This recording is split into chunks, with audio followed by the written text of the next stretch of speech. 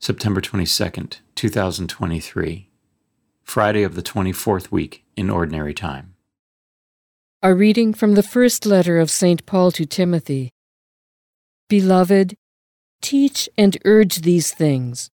Whoever teaches something different and does not agree with the sound words of our Lord Jesus Christ and the religious teaching is conceited, understanding nothing, and has a morbid disposition for arguments and verbal disputes. From these come envy, rivalry, insults, evil suspicions, and mutual friction among people with corrupted minds who are deprived of the truth, supposing religion to be a means of gain. Indeed, religion with contentment is a great gain, for we brought nothing into the world, just as we shall not be able to take anything out of it. If we have food and clothing, we shall be content with that. Those who want to be rich are falling into temptation and into a trap and into many foolish and harmful desires which plunge them into ruin and destruction. For the love of money is the root of all evils, and some people in their desire for it have strayed from the faith and have pierced themselves with many pains. But you, man of God, avoid all this. Instead, pursue righteousness, devotion, faith, love, patience, and gentleness. Compete well for the faith. Lay hold of eternal life to which you were called when you made the noble confession in the presence of many witnesses. The Word of the Lord. The responsorial psalm. The response is, "Blessed the poor in spirit, the kingdom of heaven is theirs. Why should I fear in evil days when my wicked ensnarers ring me round?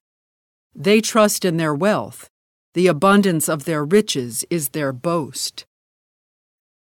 Blessed the poor in spirit, the kingdom of heaven is theirs. Yet in no way can a man redeem himself, or pay his own ransom to God. Too high is the price to redeem one's life. He would never have enough to remain alive always and not see destruction. Blessed the poor in spirit, the kingdom of heaven is theirs. Fear not when a man grows rich, when the wealth of his house becomes great. For when he dies, he shall take none of it. His wealth shall not follow him down. Blessed the poor in spirit, the kingdom of heaven is theirs. Though in his lifetime he counted himself blessed, they will praise you for doing well for yourself.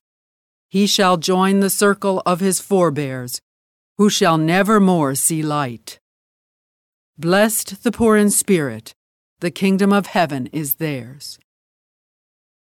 A reading from the Holy Gospel according to Luke. Jesus journeyed from one town and village to another, preaching and proclaiming the good news of the kingdom of God. Accompanying him were the 12 and some women who had been cured of evil spirits and infirmities. Mary, called Magdalene, from whom 7 demons had gone out. Joanna, the wife of Herod's steward Chuza. Susanna, and many others who provided for them out of their resources. The Gospel of the Lord.